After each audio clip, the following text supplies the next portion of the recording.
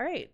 Hello, everyone, and welcome to the CircuitPython Weekly for May 10th, 2021. This is the time of the week when we get together to talk about all things CircuitPython. I'm Kattni, and I'm sponsored by Adafruit to work on CircuitPython. CircuitPython is a version of Python designed to run on tiny computers called microcontrollers. CircuitPython development is primarily sponsored by Adafruit, so if you want to support them and CircuitPython, consider purchasing hardware from adafruit.com. This meeting is hosted on the Adafruit Discord server. You can join at any time by going to adafru.it/discord. We hold the meeting in the CircuitPython dev text channel and the CircuitPython voice channel. This meeting typically happens on Mondays at 2 p.m. Eastern, 11 a.m. Pacific, except when it coincides with the US holiday. If the meeting time is changed, we'll notify you via Discord. If you wish to be notified of the changes to the meeting, we can add you to the CircuitPythonistas Discord role. There's also a calendar available that we try to keep updated if you would like to subscribe to that. This meeting is recorded. We record audio from the voice channel and video of the text channel. If you'd rather not have your voice recorded, you are still welcome to participate. A video of this meeting is posted to YouTube and the audio is released as a podcast. If you find that this podcast is not available on your favorite podcast service, please let us know. There is a notes doc to accompany the meeting and recording. If you wish to participate but can't make the meeting, you can leave hug reports and status updates for us in the document and we'll read them off during the meeting.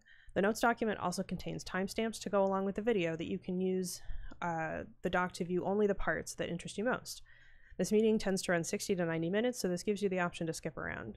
A link to the notes document is posted to the CircuitPython dev channel on the Adafruit Discord every week. Check the pinned messages to find the latest doc. This meeting is held in 5 parts. The first part is community news, a look at all things CircuitPython and Python on hardware in the community. It is a preview of our Python on Microcontrollers newsletter. The second part is the state of CircuitPython, libraries, and Blinka. This is a statistical overview of the entire project. It's a chance to look at the project by the numbers. The third part is hug reports. Hug reports is an opportunity to highlight the good things folks are doing and taking the time to recognize the awesome folks in our community. The fourth part is status updates. Status updates is an opportunity to sync up on what we've been up to, take a couple minutes and talk about what you've been doing in the last week since the last meeting, and what you're going to be up to over the next week until the next meeting. The fifth part is In the Weeds. In the Weeds is an opportunity for more long-form discussions. These discussions can come out of status updates or be something you've identified ahead of time as too long for status updates. And that is the meeting. And with that, I'll find my place and we will get started with community news. So first up, celebrating Mother's Day by making. There is, and thank you Foamy Guy for getting the links, an animated flower running on CircuitPython LED animations example on Raspberry Pi Pico. Next up, Melanie McDonough made a Mother's Day project using an Adafruit mag tag with quotes from Glennon Doyle's book Untamed. Next up is KiCad 5.1.10 was released. The project announced the latest 5 stable series. This stable version contains critical bug fixes and other minor improvements since the last release.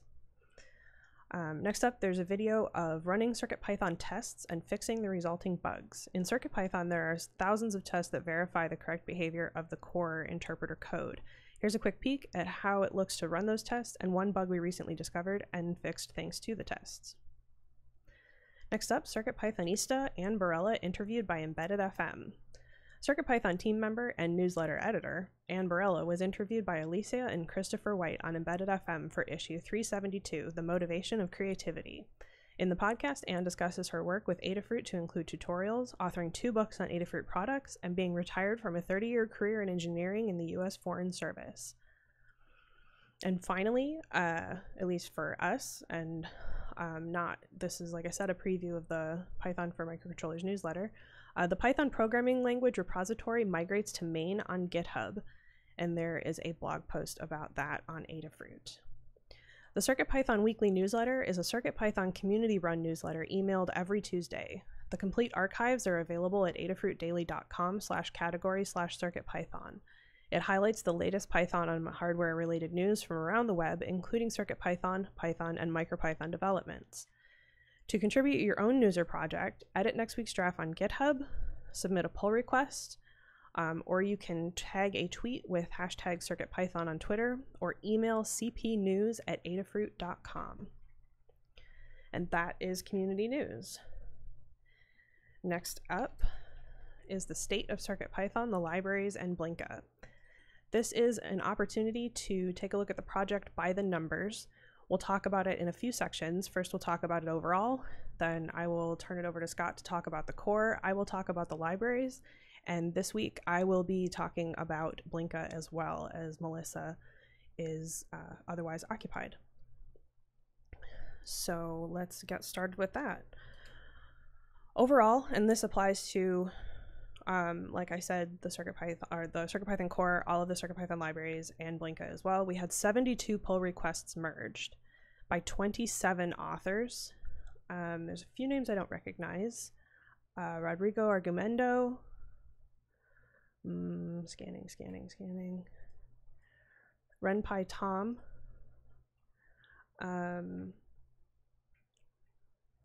JSIV SM. TWA 127. Those are names I don't recognize. There may be others as well. And we had 15 reviewers, which is excellent.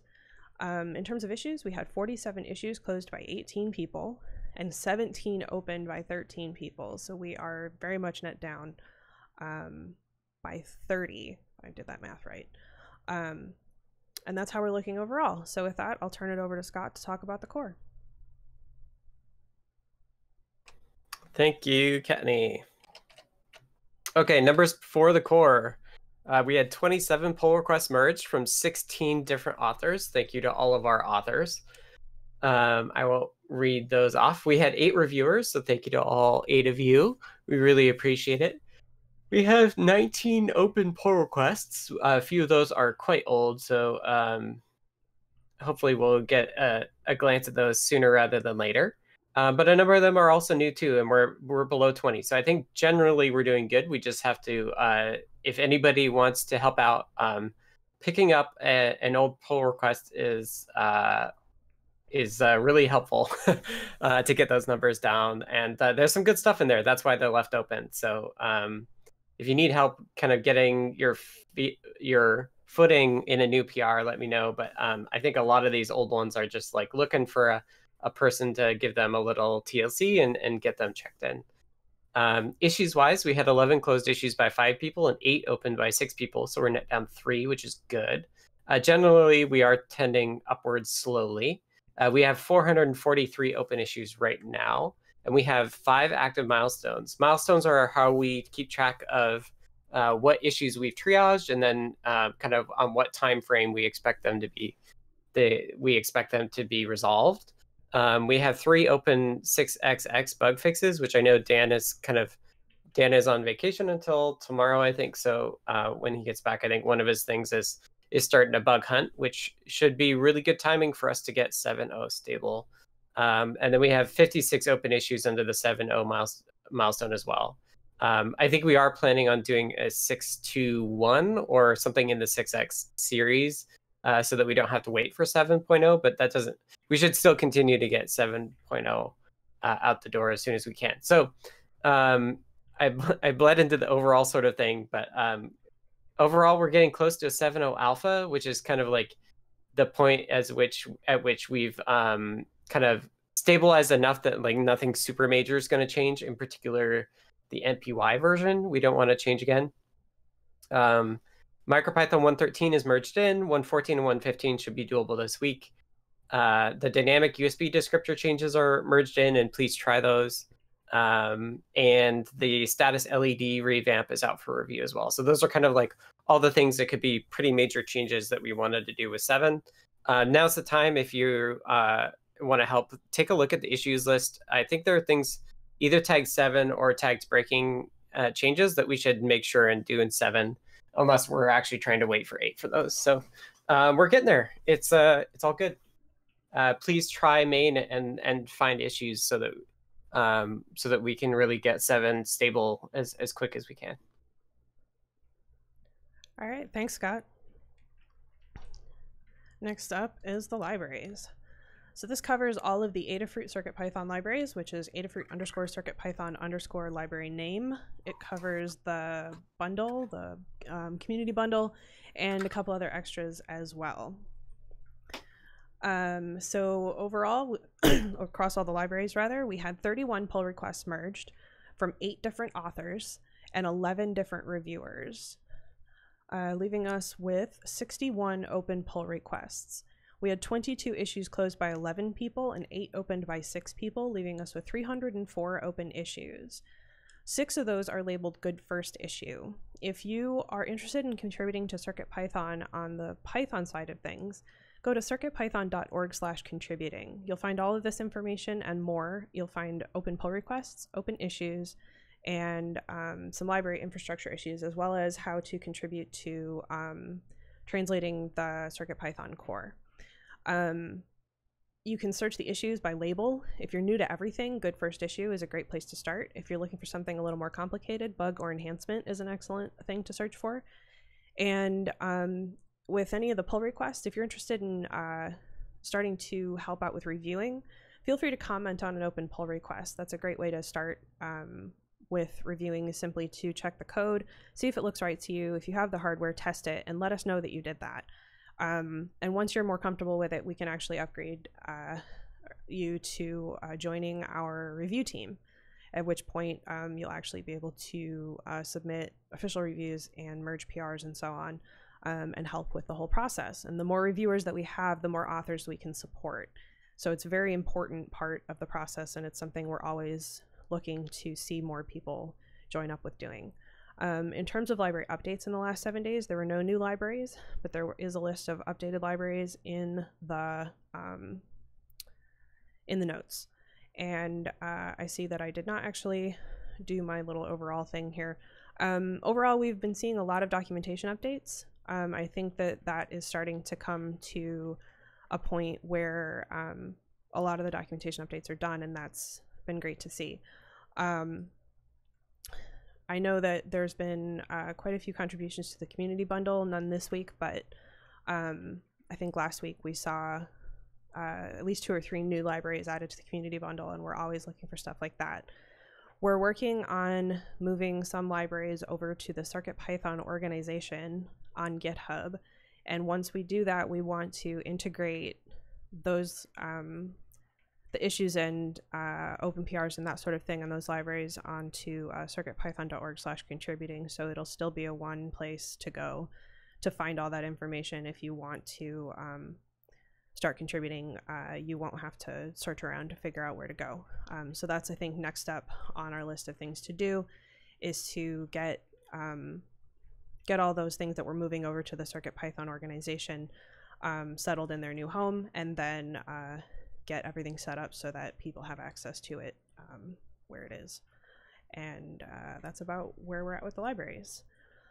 Melissa's still out, so I will go ahead and read off the Blinka stats as well. Blinka is our compatibility layer for CircuitPython running on single board computers such as Raspberry Pi. There were 14 pull requests merged, which I believe is a huge number for Blinka, with 3 reviewers. There are 5 open pull requests at the moment. In terms of issues, there were 14 closed issues by 5 people and 1 open by 1 person, leaving 52 open issues. In terms of PyPI downloads, there were 9,933, and currently there are 72 boards supported by Blinka. And that is the state of CircuitPython, the libraries, and Blinka. Next up is Hug Reports. Hug Reports is an opportunity to call folks out for doing awesome stuff. It's a chance to highlight the great things that people in our community are doing, and just a chance to say thanks for anything that you've seen, either stuff that you've seen other folks doing or stuff that other folks have done for you, etc. This section is held in a round robin where I will start, and then I will go down the list alphabetically. If you are in the notes as listening in or text only, I will read off your notes. If you are in the notes and you are available, I will call on you when I get to you. And yeah, that's that's about how Hug Reports goes. So I will get started. First up, I have a hug for Foamy Guy for always stepping up to update things where needed in guides, etc. Thank you to Jose David for continuing to update documentation across the libraries, to Phil B for helping me with some Illustrator weirdness, and to Phil and Adafruit for donating to the PyLadies auction at PyCon this year and for sponsoring PyCon. Next up is K-Match. Hey, thanks, Kattni. First hug goes to Scott. Thanks for all the encouragement and guidance on the Tiny Logic Friend project, and also for highlighting it on your deep dive this past week. Thanks to Stargirl, Jerry Ann, and Mateus for some guidance on extracting NeoPixel driving code out of the bootloader and getting it running on the M4 boards. So appreciate the help and guidance on debugging. Thanks. All right, next up I have some notes from folks. First up is notes from Melissa, who says, a hug report to Jeff for reading the Blinka notes last week. Then next up I have notes from Mark, who has a group hug. And finally I have notes from Neradoc, who is text only, who says a hug report to Hugo for testing the serial interface discovery tools on the M1 Mac, to Dan H for dynamic USB work and all the support and answers, to Scott for all of the MicroPython merging, and to Anecdata, Jerry N, and all of the help with CircuitPython gang. Next up is Scott. Hello. First, a hug report to Anecdata for adding the AP mode to the ESP32S2. I think that may have flown under the radar, and I think folks who are using the S2 will be really excited about that. So thanks to Anecdata for that. Thank you to Kattni for covering for the newsletter, and then jumping right back into running this meeting. Really appreciate it. And a hug report to my partner Minigree for helping me with Pandas and Python data sciencey stuff this weekend. It was a whole new world for me. All right, excellent. Next up I have notes from a bunch of folks as well. First up, from Charles Burniford, a group hug. Next I have notes from Dan, who says, to Jerry N and Neradoc for testing USB and USB HID fixes, to Neradoc for debugging the M1 macOS issues even without an M1, and to Hugo for help in testing and dumping out data for Neradoc to review, and to Scott for API discussions and review of the dynamic USB PR. Next I have notes from David Glauda, who says, a hug report to Foamy Guy for whatever magical thing was shown on Show and Tell that push an image that you do in the browser to a PyPortal. To K-Match for Tiny Logic Friend contribution, and to Neradoc for help at 4 AM on board.display equals none, and the trick, which is if not has attribute board display display.io.release underscore displays. And next up is Foamy Guy. Alrighty, thanks, Kattni. First up this week, thanks to Jeff for integrating the library screenshot maker in with actions on the Learn Guide repo. We got the first successful run this week, so I was really excited to see that all in place and running. Thanks to PT and Lady Ada for giving me the opportunity to get more involved by making videos and blog posts. And then last one for me this week, thanks to Stephanie and Anne for helping me get set up on the blogging system. Great. Next up is Higher Effect.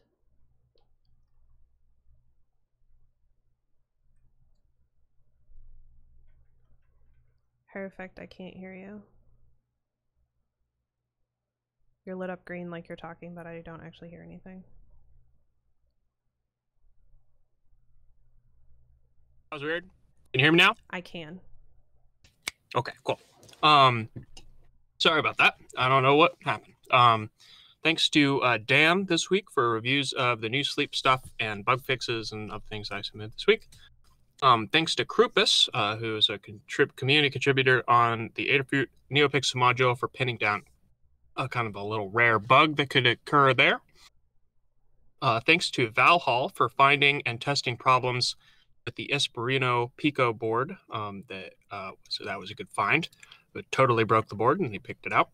And thanks to Anecdata for testing all the fixes that went into the supervisor run reason problem this week. And that's it for me. Excellent. Next up, I have notes from Hugo, who says a hug report to Kattni and Phil B for the work on the pinout generator. Fantastic looking, and bonus points for accessible colors. And group hugs. Next up is Jeff. Oh, and I've lost my place in the notes. So I want to thank Zoltan V923Z for letting me know that there were some build problems between Microlab and CircuitPython. We're going ahead at about 1,000 miles an hour with all these changes, but those can affect their GitHub actions. So I put in a pull request there that I'll mention later.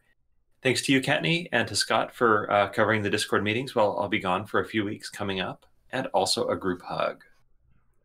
All right, thanks. Next up is Jerry.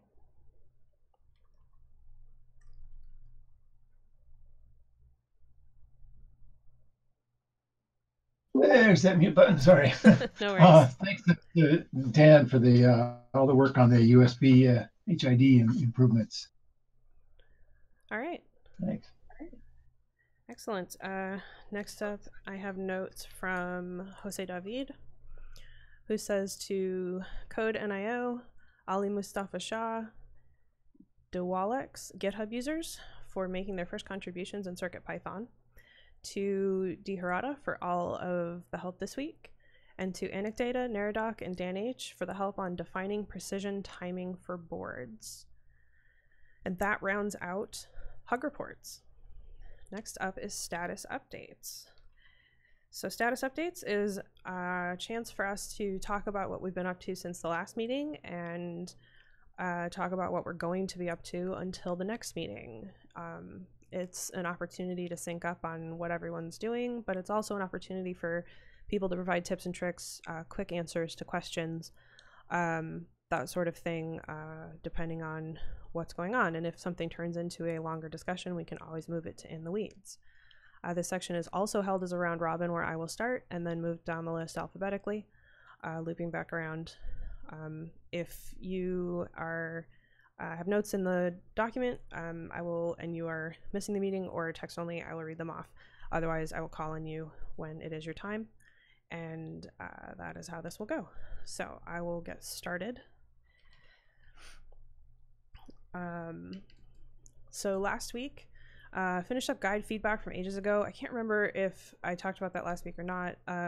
We get feedback on guides through the feedback link, and it goes into a particular system, and I neglected to do anything with it for quite a while. So it built up, and so I finished all that, and that was good. Updated all the Adafruit RP2040 guides and the Funhouse guide with all of the existing templates. So now they all have blank status LED. I'm blanking on the others. There's 4. Digital input with a button.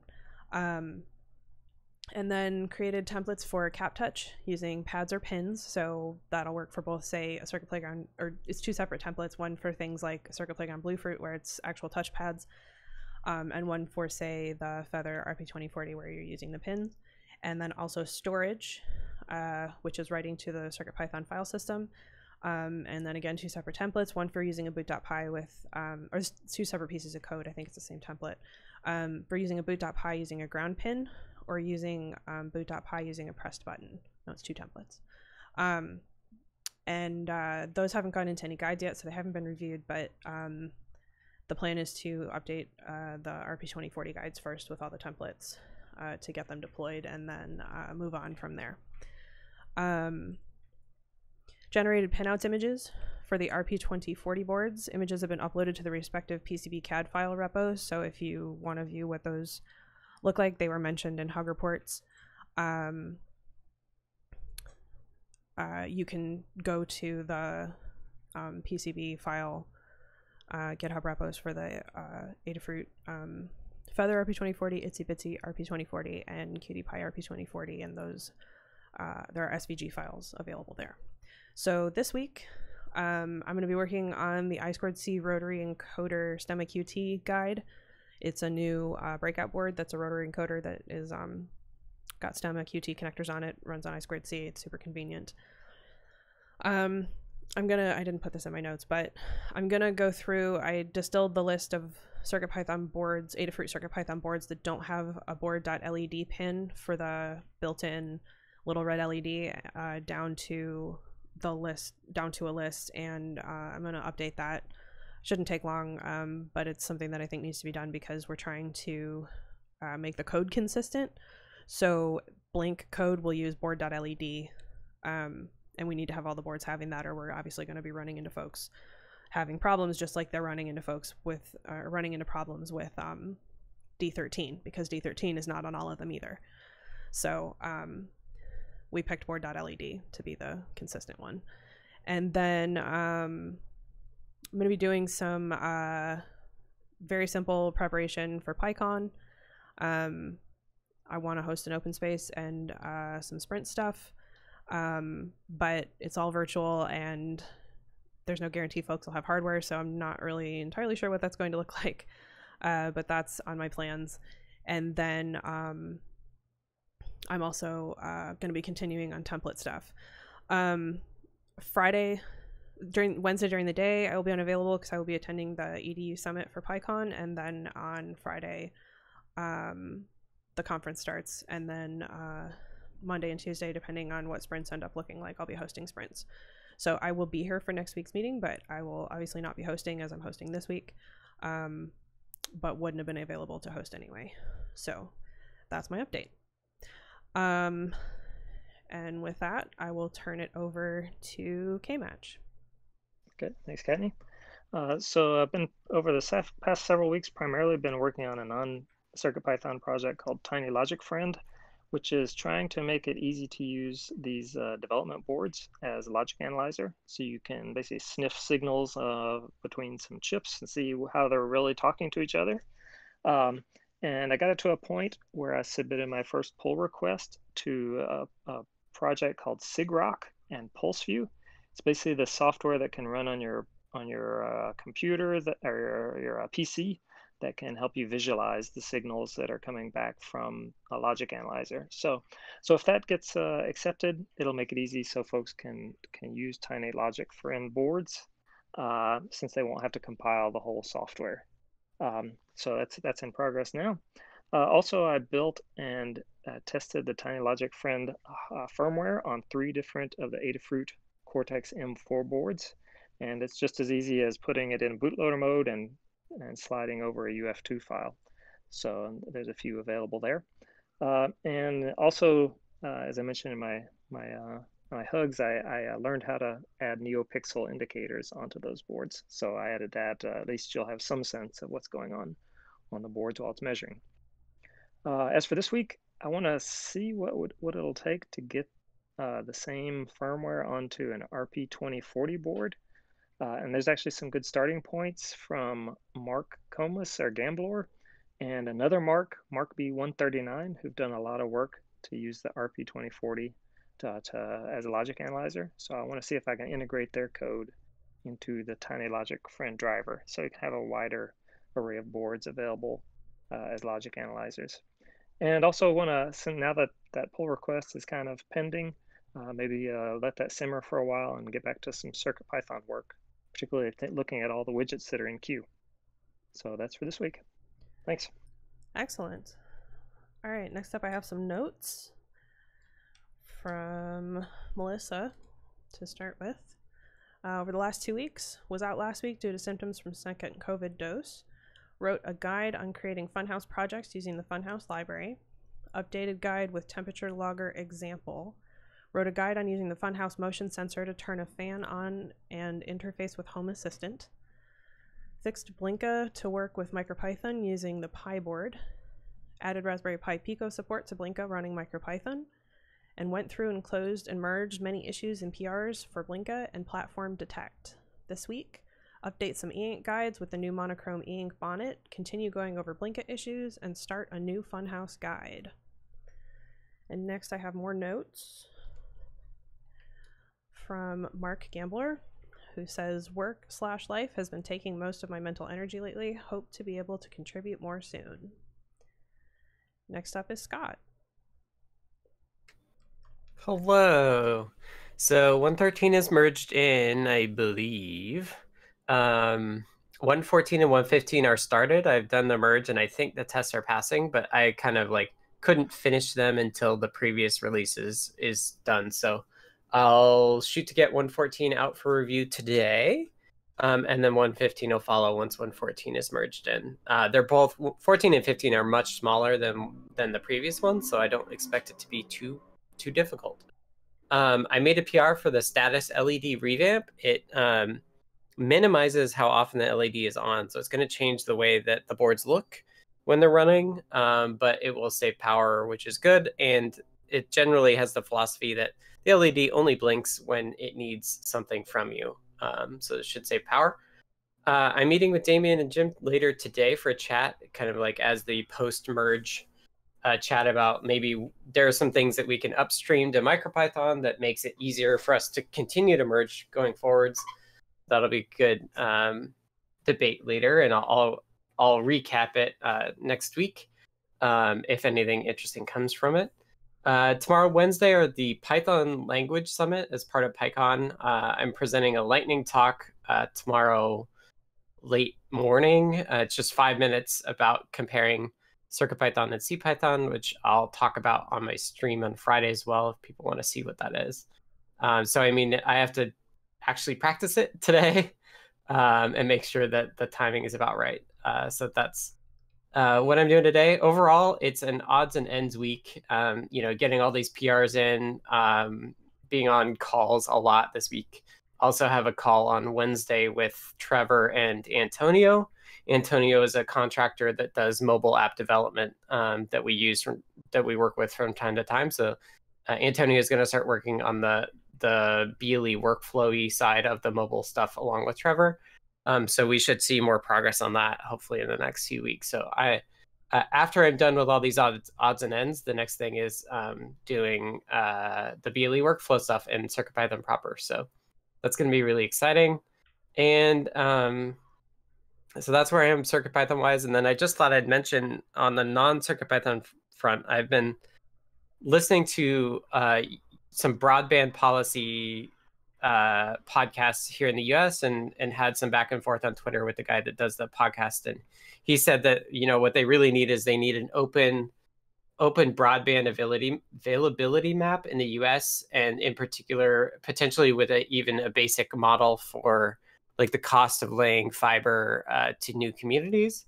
The background is that in the US here, we have a lot of government money that's going to be going towards broadband.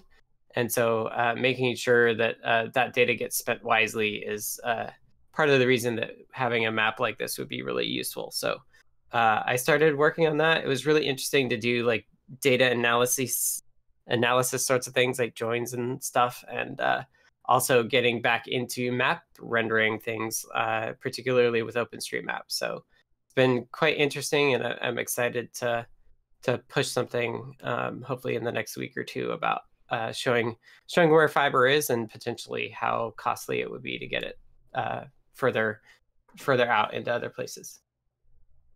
So that's my update. All right, thanks, Scott. Next, I have some notes to read. Starting with Dan, who says, finish the dynamic USB descriptors PR, which was merged. There were some bugs, and I have some PRs to fix those. Verifying that the Adafruit board toolkit is not working on M1 Max, which causes the board detection I added to Mu recently to not work. Neradoc has fixes. I will set these in motion. Thinking about how to make some kind of recovery UF2 in case someone has turned off both MSC and CDC USB devices. Could be safe mode or could be a file system eraser. I have a draft PR, but this is still a discussion topic. And finally, we'll be bug hunting for 6X and 7.0. Next, I have some notes from David Glauda, who says, continue to work on thermal camera with one code.py that work on multiple hardware with various bilinear interpolation scaling and display IO scaling, PyPortal, Clue, Matrix Portal, and Featherwing keyboard plus Feather S2 or Feather RP2040. And testing the new Pico to 0 version 0.4 with pull-up resistor. And next I have notes from Fede2, This is last week, adding support for the latest RISC-V boards to Python Platform Detect, and about to push changes to Blinka. This week, continuing the translation of the Circuit Playground Guide, and stocking any missing translations to Spanish via WebLate API. Next up is Foamy Guy. All right, thanks, Kenny. For the last week, I finished up the majority of all the updates to Learn Guides to change from Bus.io to board, but there are, I think, 1 or 2 more that I need to finish up this week, so that's my first item for this week as well. Back to last week, though, I created a short video that talks about the new requirement screenshot utility, and I also started working on the changes in Cookie Cutter to add org into project names if you don't select a different prefix. And while I was working on that, I also fixed an unrelated thing that had popped up, or I guess quasi-unrelated, but it's the pip installation instructions that go into README. Those were hard-coded with Adafruit, so I got a PR out there to fix that now as well. For this week, I'll be getting spun up on the blogging system and writing my first post, which will cover that video that I just mentioned. I will finish up the last of those Learn Guide Bus.io updates. I will try to complete those changes in Cookie Cutter to add org. And then I'm going to try to, there were a couple of folks interested in that PyPortal screen design management thing, so I'm going to try to polish that up and get it published somewhere online so that other folks can try it out on their own PyPortal. That's what I got. Thank you. All right, thanks. Next up is Hierophect. Okay, so this past week, I fixed up some issues with the supervisor run reason. As the reason returned when you start up CircuitPython and you try to check why it started up. It should now correctly identify when it was opened by the REPL or the supervisor, or an auto reload caused by like saving your file, or if it's the first startup, as opposed to just saying that everything was an auto reload, which is what it was doing previously.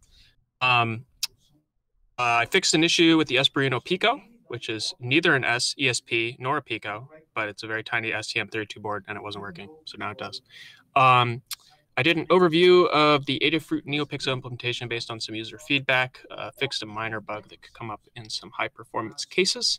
I fixed some issues in the RP2040 Deep Sleep implementation, which should be up as soon as we get the Eternal Sleep revamp merged. And I started up on reviewing the next startup file code, which needs some minor changes before it can be put in. And so I'll be picking that up, which is one of our older PRs in the queue. This week, I'll be reviewing Scott's new status LED code, make sure it plays nice with all of the sleep module stuff.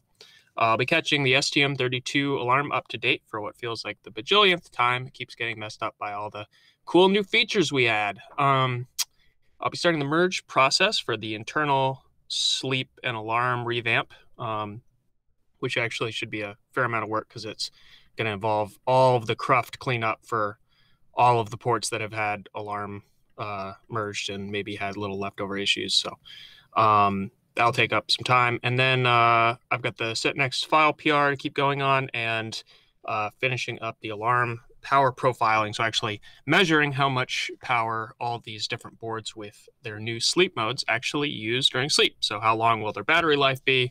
What's kind of a typical use case? Getting all that documented and submitted. And then for some fun stuff, this past week, I ported the first couple chapters of the Genki Japanese textbook into my CircuitPython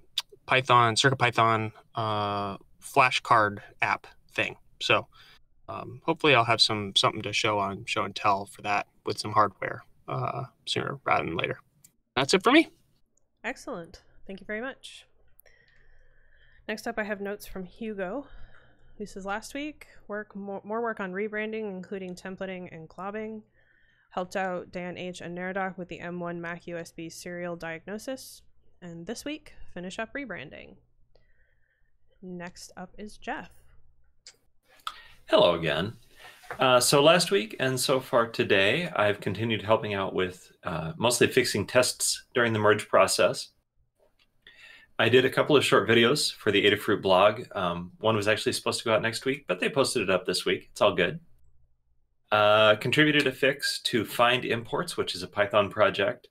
They had a little bug handling files with a UTF-8 byte order marker at the beginning that affected the image, the CircuitPy screen drive screenshot, image maker. So that's fixed now, and it was fun to work with them on a new project.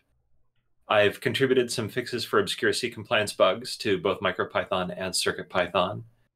Worked on some build failures in Microlab, and I worked on the NatMod examples. Those do all now work in CircuitPython with a patch, but I'm also understanding that NatMod is really limited in what it can do. So it's not really a solution for expanding the capabilities of the low-end boards, and also because it needs space in the Flash firmware. So you'd have to take two things out to add NatMod, and then maybe you could add one thing back. So I don't think it's going to be super useful for the low-end boards in CircuitPython. And then the other thing that I did this morning is the Espressif Kaluga dev kit has its own camera and camera port, and I got that demo running in the ESP IDF.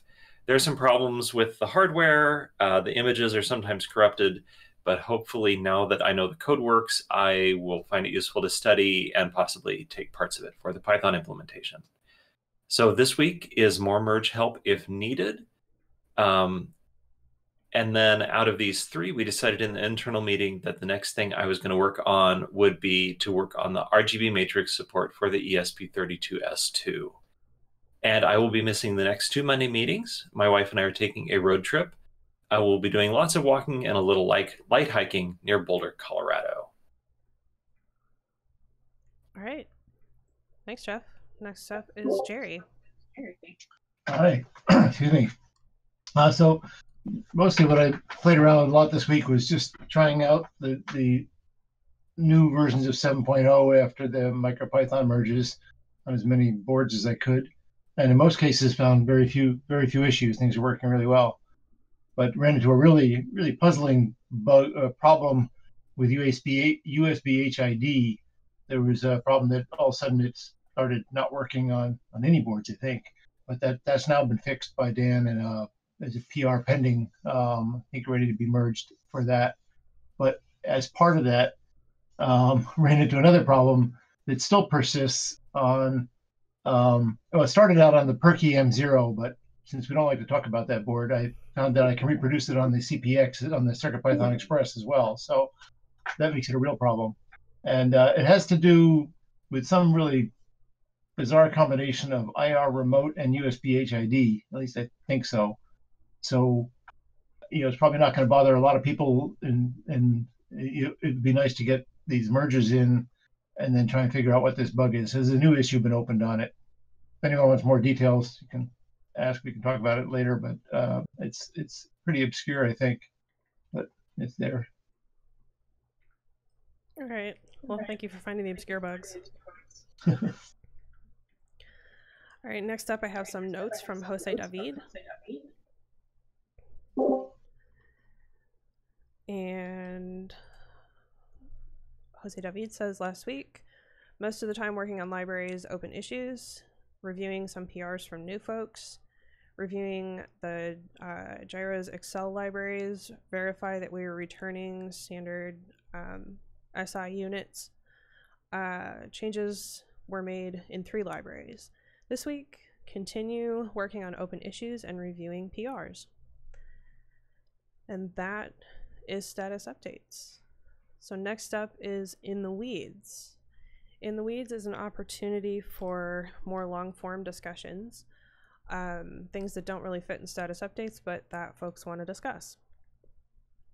The first topic is Jose David, who I think is not in the meeting today, so I will read it off. Library size versus boards. And then there's a link to an issue. If somebody could post that into the chat, that would be great. Sensor libraries with a lot of features will raise a memory allocation error. In the issue above, Scott mentioned a possible check. Is this something still in the plan, or do we mention that as a caveat in the README in some libraries, such as, and then another link, which I will post in a moment here if nobody does. Another solution is preset some libraries with default values and avoid class build, usage, and all the registers in the libraries, but maintainability of having 2 versions could be cumbersome. Comments or ideas?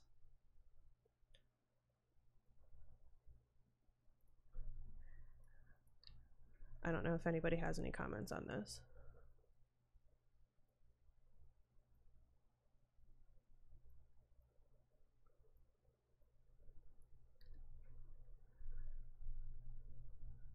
I mean, my line on this has always been, I think we should, what we really need first is we need a system to measure how big the libraries are in CI. Because then we'll be able to actually tell how our changes are impacting things. So I think that's what I mean by possible. Jose is talking about with possible check. It's just like, we really should track it before we can expect to actually do a good job of minimizing it. So that would be my challenge as folks, is like, I think what we could do is we could have like a QEMU build of CircuitPython that you load, you do basically import, and then you just see the GC stuff. And I think one thing that could be quite cool actually is like, if we have that, we could probably dump all the memory from QEMU as well and actually build like a visualization of the memory taken by a module. So I think like I did ages ago for the heap dump stuff. So yeah, I think that tooling is the thing that we need to really get us over this hump. I don't think that 2 libraries is necessarily what we want. Although I could see like some sensors do a lot of different things. And so I think one way to approach it would be that like you could split functionality based on functional lines of a sensor. Because there may be like some things that you just simply don't need, except if you're doing some more advanced things. So I think generally you don't want just 2 libraries for different sizes' sake. Yeah. But if you did have like different purposes for different things of a particular driver, then I think that would be okay. So I know this is an issue. It's an issue, especially as we have bigger boards and we also do more library development on Raspberry Pi. It's just it's inevitable, and I think the solution is actually just exposing and making it clear the impact of the changes to the drivers on the memory footprint. So okay, that is a challenge that I pose to folks. I don't have the time to do it myself. Right. Do you mean making the affected libraries into packages so only the needed functionality is imported? Yeah, that could be part of it. Yeah. Wait, wasn't that what Simon got on and was talking about the other day? I don't know. Or is that a little different? Where he was talking about like chopping out parts of the libraries to save space dynamically. He was talking about doing it programmatically, right? Like programmatically trying to figure out like different segments of the code and potentially also like, I think it was unclear whether it was like take that data to inform how to split the code versus like simply post-process all the code that you're running and delete all the code that just never gets called. Right. I think there was the question of like, is this happening at like load time or is this happening on developer time preemptively? Right. And I think I think there could be some cool uses of like, we could actually only load function bytecode once we know we're actually going to execute it. Like, I think there are some interesting things we could do in CircuitPython to like lazy load things. I think that his context, Simon was trying to work on a GUI and like a set of extension tools for Circup. And so he was thinking of this as basically being like something that's managed by a program running on your host computer, does all this optimization as you're working to minimize the amount of code that actually has to be on your file system. On your device. Yeah, and Hugo's pointing out it's called tree shaking usually. The technique is. You know, I mean, yeah, the whole thing seems neat to me, but it's not something I know too much about. But I know there was a lot of confusion about like, what is this a runtime thing or a dev time thing? Right. I think, yeah. I think you have to do it as late as possible, because if you do it too early, then you risk code not working like you expect it to work. If you're doing it on the host side and you copy the files over and then you're reading and you're like, oh, I want to use this property, and that property's not there because you did the analysis before you were using a new property, sort of thing. You zapped it. But yeah, I think there's some interesting ideas. I just like it hasn't been a priority, unfortunately. Okay, sounds good. Next is a topic from me. 2 topics. First up, I saw something go by about Sphinx being updated. I didn't look into whether or not we pinned Sphinx or not. But seems like something we should probably look into. I changed something with the Sphinx config for CircuitPython core. Is that what you saw go by? No. I saw that Sphinx was just tagged like 4x, like 4.0 Oh, or something. They released an 4.0? update. Yeah. And I don't know if that's why I'm saying I don't know. I did not look into whether or not we have pinned to some previous version or not. So there's 2 sides to this. One, if it's pinned, we might want to look into updating. 2, if it's not pinned, we need to make sure all of our stuff still works. The core is pinned at less than 3. Okay. I think, which is kind of outrageous, actually, now that I realized that we were a version behind. Yeah. I'm all for keeping it up to date, but I don't know how much of a task it would be to update it. I'll look into it. I just wanted to put that out there. So the thing that I changed was there's this the thing that does markdown to RST was called Recommon Mark, and that was maintained by the Read the Docs folks, but it's kind of stale, and there was an issue that was breaking the CI with one of the merges, and it turns out there's now a MyST parser package that people are now using instead of Recommon Mark, and that's the official like recommendation from the Read the Docs folks too. So I switched that over with the 113 merge. Okay, I will look into that for the libraries as well. Okay. And in that same look, we'll figure out what we're running and what we want to do with updating, and update it once and see whether or not we break everything, and then move on from there. Okay, sounds good.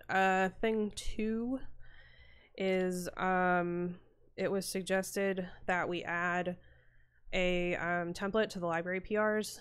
For those that don't know, that means when you open a PR on a library, there's text in the text box for the PR when you open it already, and it's like prompts, and that's already the case on the core. If you pick bug or enhancement or whatever the 2 labels are, where it sort of helps you like know what to put in there. But I think the bigger reason why it was suggested was so that we can put information in there about pre-commit and running Pylint and Black on your code before submitting your PR.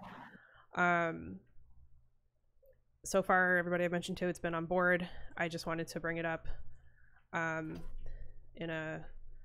also to verify the design guide. Yes, it was Jose David that made the suggestion. So basically, the template would suggest, make sure you're following this design guide, make sure that you've run Pylint and Black on your code. Go ahead. I think it's a good idea, but it also made me realize that I did that work to automatically follow up with a post if the CI fails. Correct. And I don't know, like I thought last I talked to Dylan was going to roll it out, but I haven't checked with them yet. I don't think that's happened. Okay. Which is actually a good thing in the sense both, is that we could do both at the same time. Yeah. Because it's a matter of adding a file to get the template in. It's just a file in a directory. I looked it up. So, okay. Yeah, maybe doing them both at the same time would be good. Sounds good. Keen. All right, that was what I had. Thanks. Next up is Foamy Guy's topic. All right, this is kind of follows out from the one that we talked about last week, adding org to the name of these repos. So I started making the changes in Cookie Cutter, and I think I got it working to change the name of the folder of the project that gets generated. And it occurred to me I didn't know if we wanted that to be on the PyPy name and the read the docs name and in the name of the Python file as well. So I figured I would ask instead of trying to make my best guess. With PyPI, I don't think it matters. Read the docs, it really doesn't matter either. Because the reason that we were changing that is so that we identified like the difference between the Adafruit ones and the ones that are on the CircuitPython org.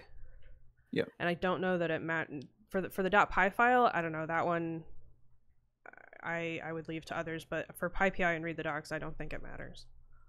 Okay. In terms of the Py file, what would it look like now? You get, so if you like the name of the library, if you put, for instance, display.io Cartesian, that's the one I've done a bunch of the work on, then you end up with a file that's just called display.io Cartesian, I believe. Let me double check though.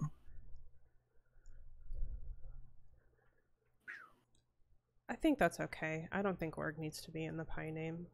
Yeah, that's correct. You end up with just display.io Cartesian, which actually, yeah, that makes sense. Since there's no CircuitPython, then there should not be any org really. I'm not sure why. Not sure why I didn't catch that one. Okay, so I won't put it in PyPy or read the docs, but it will be in the name of the folder. So great. I think I can finish that PR up sometime later today or tomorrow. Excellent. For Cookie Cutter. Yeah, agree with Jeff for sure. Okay, yeah, that's all I had. Okay, and that ends up in the weeds as well.